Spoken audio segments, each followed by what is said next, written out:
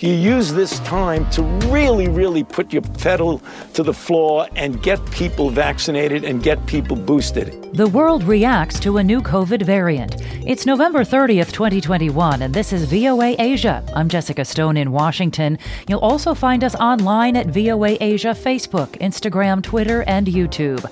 Also ahead, China pledging 1 billion COVID vaccines to the African continent. Islamic State expands its reach. Portugal's Golden Visa program implements big changes in the new year. Invasive pests run rampant in Australia. And a museum examines the U.S.-Mexico border wall. It's all on today's VOA Asia. Japan begins a border ban for new foreign arrivals on Tuesday. Prime Minister Fumio Kishida says Japan will make the border measures due to the Omicron COVID variant. Kishida also says quarantine restrictions will be imposed on arrivals from an additional 14 countries where Omicron has been detected. He gave no additional details. Meantime, the U.S. is banning travel from South Africa and 7 other southern African countries starting today. U.S. President Joe Biden's senior health advisor says Omicron appears to be more transmissible than other variants, but health officials are still not sure if it causes more severe disease. VOA's Arash Arabasadi has more. Days after South African health officials announced the discovery of the latest coronavirus mutation, now known as Omicron, travelers in Johannesburg say this feels like deja vu. After being stranded for 2 years because of COVID, not seeing your family, my parents were deathly ill, so I had to come back when the borders were open to come and see them. And now, only to realize, well, it's happening all over again. Many countries have already started barring or restricting travel from southern African nations. The reaction of some of countries in terms of imposing travel bans and such measures are completely against the norms and standards as guided by the World Health Organization. Dr. Pata called the travel restrictions draconian. On Sunday, U.S. President Joe Biden's chief medical advisor, Dr. Anthony Fauci, said travel restrictions won't stop the virus's spread as much as it will buy time to act. Utilize the time that you're buying to fill in the gaps. And by time biding, you learn more about the virus. You learn what its relationship is to the antibodies induced by vaccines. And above all, you use this time to really put your pedal to the floor and get people vaccinated and get people boosted. It's going to give us a period of time to enhance our preparedness. Fauci went on to praise South African officials for their quick transparency in identifying and sharing details of the Omicron variant.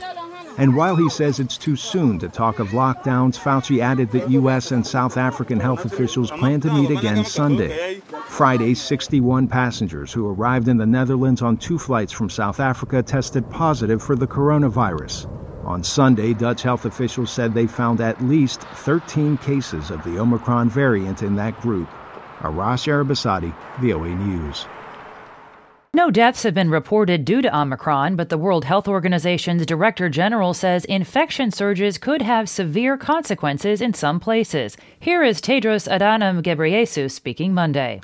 We don't yet know whether Omicron is associated with more transmission, more severe disease, more risk of reinfections, or more risk of evading vaccines. Scientists at WHO and around the world are working urgently to answer these questions. We shouldn't need another wake-up call.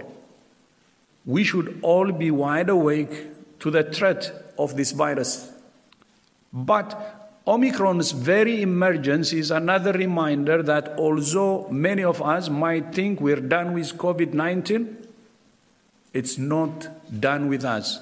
We're living through a cycle of panic and neglect. Hard-won gains could vanish in an instant. Our most immediate task, therefore, is to end this pandemic.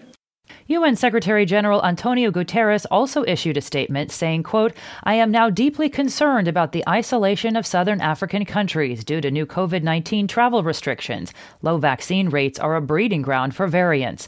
The people of Africa cannot be blamed for the immorally low level of vaccinations available in Africa, and they should not be penalized for identifying and sharing crucial science and health information with the world." We invite you to read more on our top story by following our Twitter stream at VOA Asia. We're also on Facebook, VOA Asia, and the voanews.com website. These are among the top Asia headlines you'll find right now on voanews.com. Australian research finds climate change behind surge of bushfires. Taiwan's president says Europe must defend democracy alongside Taiwan. Calm returns to Solomon's capital after deadly riots. Myanmar junta armed resistance dig in for long slog. Widow of South Korean dictator issues apology over brutal rule. Asian leaders at economic summit vow to help Afghanistan. Expanded coverage of these stories and more are on Facebook at VOA Asia, Instagram, Twitter, and on the voanews.com website.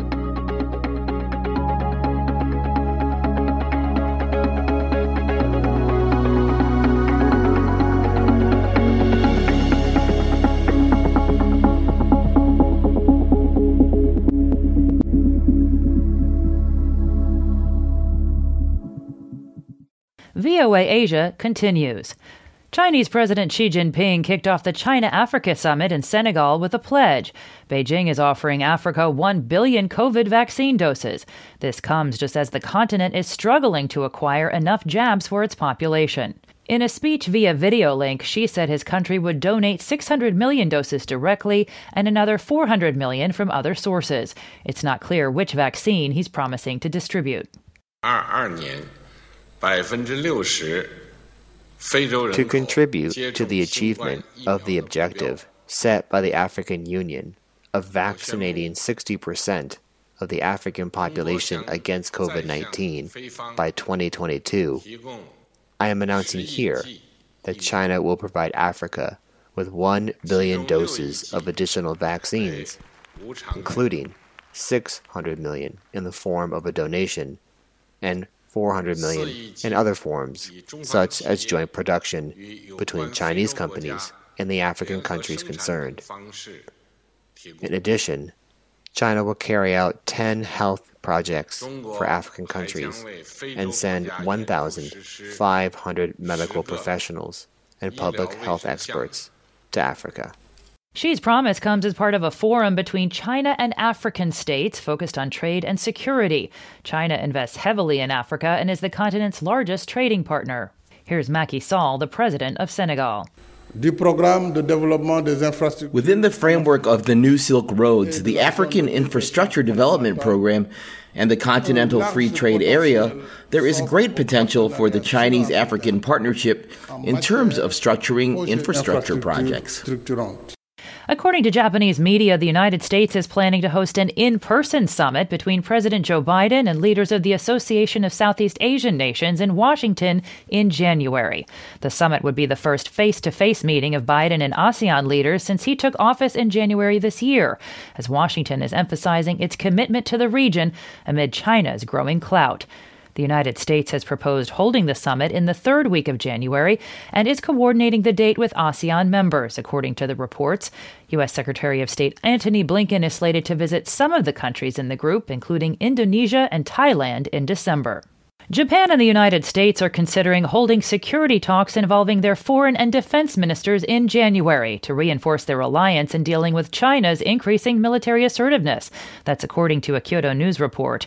Arrangements are being made for Japan's foreign and defense ministers to visit the United States for the so-called 2+2 meeting with U.S. Secretary of State Antony Blinken and Defense Secretary Lloyd Austin.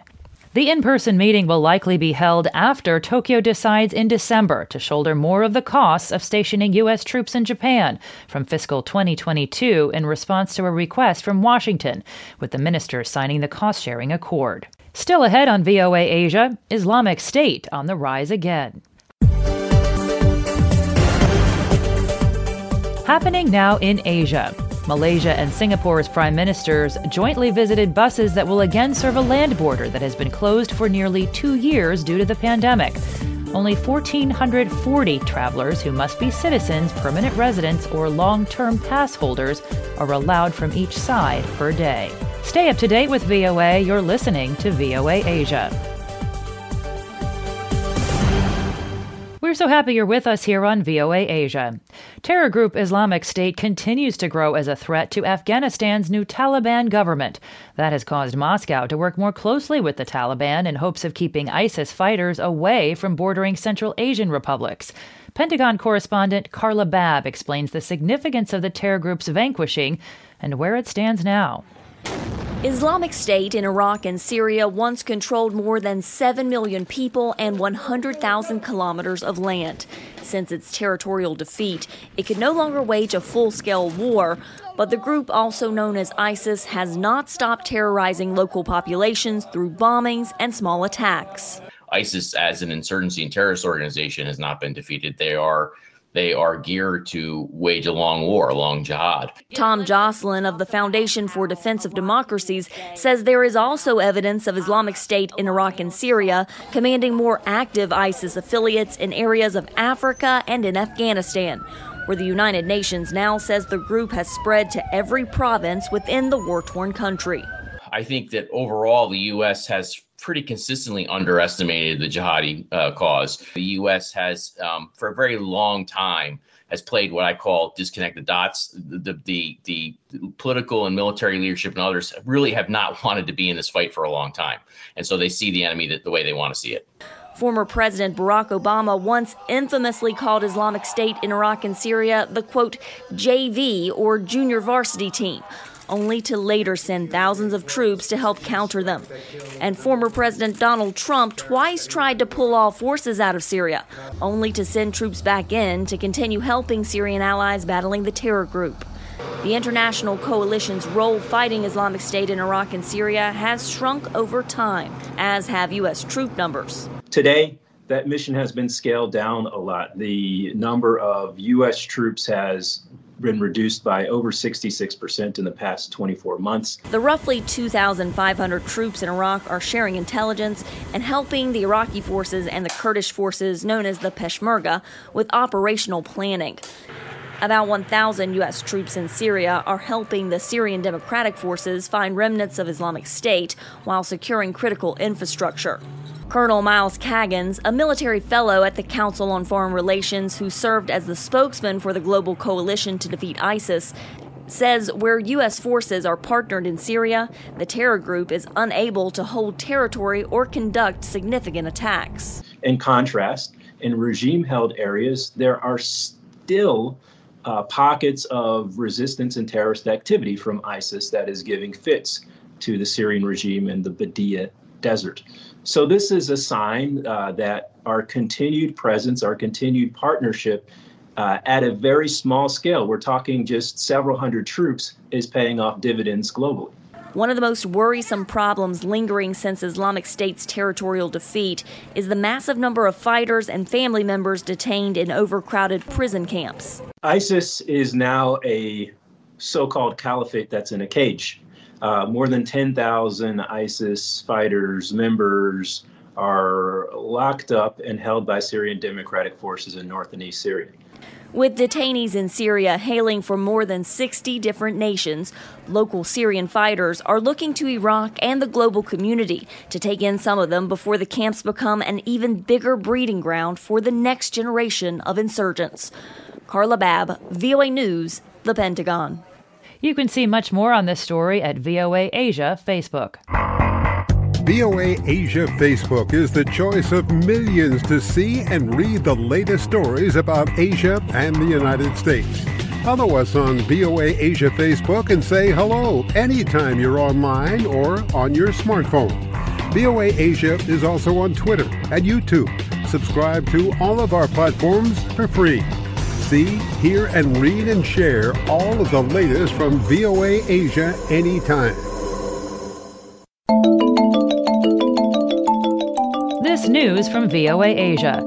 Boston Celtics center Enes Kanter is changing his name to Enes Kanter Freedom to celebrate becoming a U.S. citizen. The basketball player has used his fame to support Tibetan independence and to criticize Chinese treatment of the Uyghur people. All the big stories coming your way throughout the day on VOA Asia, Twitter, and Facebook. This is VOA Asia. VOA Asia continues. Portugal's Golden Visa program puts people who invest in the country on a path towards Portuguese citizenship and greater access to the European Union. It has long been attractive to people from mainland China, but now more people from Hong Kong and other parts of the world are signing up. These new investors are looking to take advantage of a good investment climate, but with a deadline looming. VOA's Laurel Bowman has our story. A warm climate by the sea, Mediterranean food and lifestyle, a high ranking on the Global Peace Index. What's not to like about Portugal? Investors have been signing up for the Portugal Golden Visa program for years and for a variety of reasons, especially investors from mainland China. Now investment advisors are getting interest from Hong Kong residents too. What is interesting is the main driver for all investors is not only for Hong Kong, it's for all investors around the world, is to have a plan B in life. And plan B also is in many cases related to having children or giving their children the possibility of studying or working or living in Europe.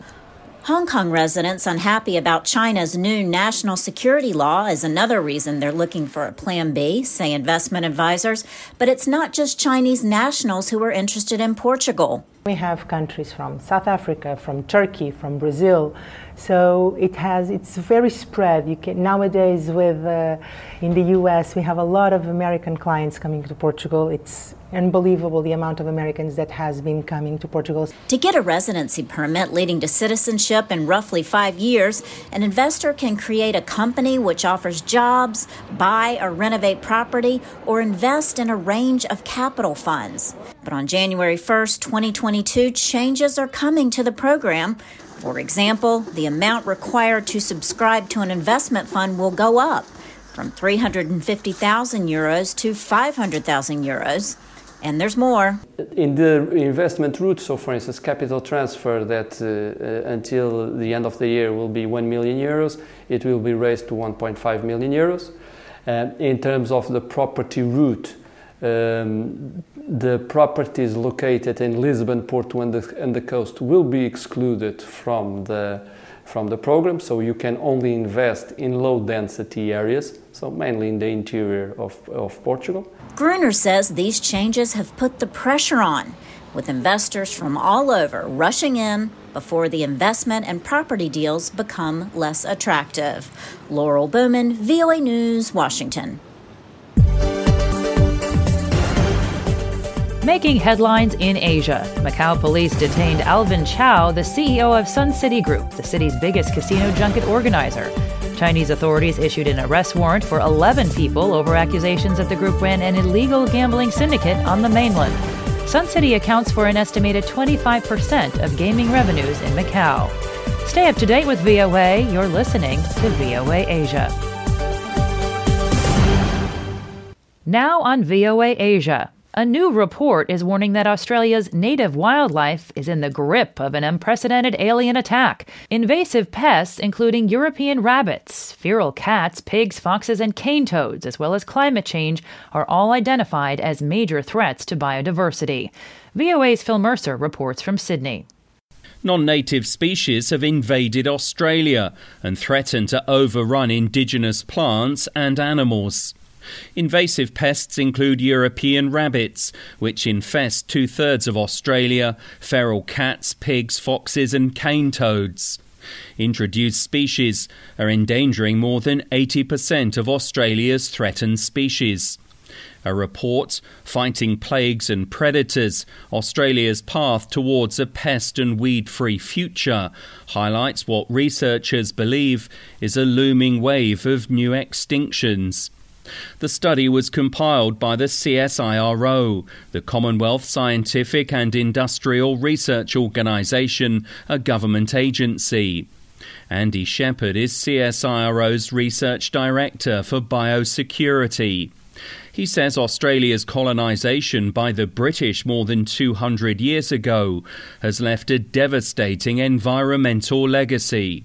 Look, Australia, as a lot of post-British colonial countries, suffered from a huge amount of introduction of exotic species early in their colonisation histories. You know, there were societies set up to deliberately introduce stuff so that the Europeans felt more at home. Australia, just like New Zealand, have suffered enormously as a result. Australia, unfortunately, has the worst record internationally for mammalian extinction, and that's largely to do with the activities of feral cats and feral foxes. The report released Tuesday estimated the cost of the damage caused by invasive species in Australia, mostly weeds, feral cats, rabbits and fire ants, at about $18 billion each year and growing. The study said that urgent, decisive, coordinated action was needed to stop the spread of invasive species and protect Australia's irreplaceable native animals and plants. Traditionally, chemical baits and biological controls have been used to manage feral pest populations. The methods are controversial, and some animal welfare advocates have criticised them as inhumane. Scientists in Australia are working on genetic pest control techniques. Testing is underway on mice, but a so-called working system could be up to 5 years away. One potential biocontrol involves disrupting the breeding cycles of rodents to limit their ability to reproduce. Phil Mercer for VOA News, Sydney.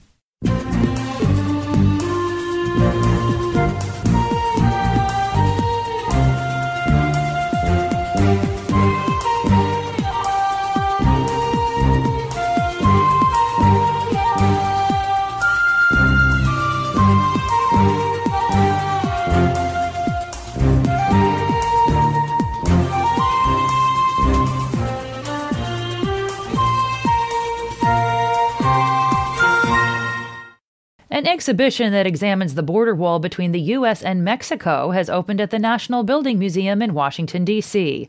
The wall El Muro, What is a Border Wall, looks at the structure from the perspective of design and architecture, but also reflects its environmental, historical, and symbolic impact. Maxim Maskolkov has the story.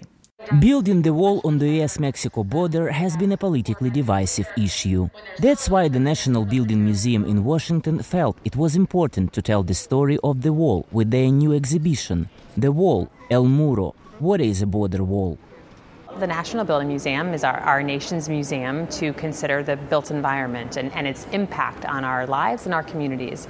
And we believe that the wall is one of the most significant built environment issues and projects of the past century. And we wanted to have a context for people to consider its evolution and its impact. The exhibition is an immersive multimedia experience containing hundreds of photographs, artifacts, video and audio recordings, as well as more traditional installations. Its opening coincides with a record-high influx of migrants trying to cross the southern U.S. border, putting pressure on local border communities and U.S. authorities. There was a lot of political conversation about the border wall, or southern border in particular, with lots of opinions and attitudes about it, and it was very clear that a lot of people don't understand our border. So hoping in this exhibition that visitors will come in and will get a better understanding, get a history of sort of how we ended up where we are. The exhibition shows how U.S. immigration policies have changed over time and how the wall was built. Displays illustrate changing White House policies, the expanding length of wall sections, the number of detained migrants, and the rising number of Border Patrol agents. In 1924, for example, there were only 450 Border Patrol guards. By 1992, there were 4,000, and today there are more than 19,500. Since the late 1990s, more than 8,000 people are estimated to have died crossing the border into the U.S., mainly from heat strokes and dehydration. The conditions are really hostile, both in weather and terrain, and so many of those people don't survive. Part of the exhibition displays works of art. Artist Ana Teresa Fernandez has painted sections of the wall blue so that they disappear, fading into the color of the sky. Another installation is a children's seesaw swing, designed by architect Ronald Rael and designer Virginia Sanfratello. It symbolizes unity and connection regardless of nationality. Maxim Moskalkov for VOA News, Washington. Thanks for joining us, and thanks to our service chief Diane Gao. Our VOA Asia team includes Keith Lane, Chris Casquejo, and Jim Stevenson. I'm Jessica Stone in Washington. Enjoy your day.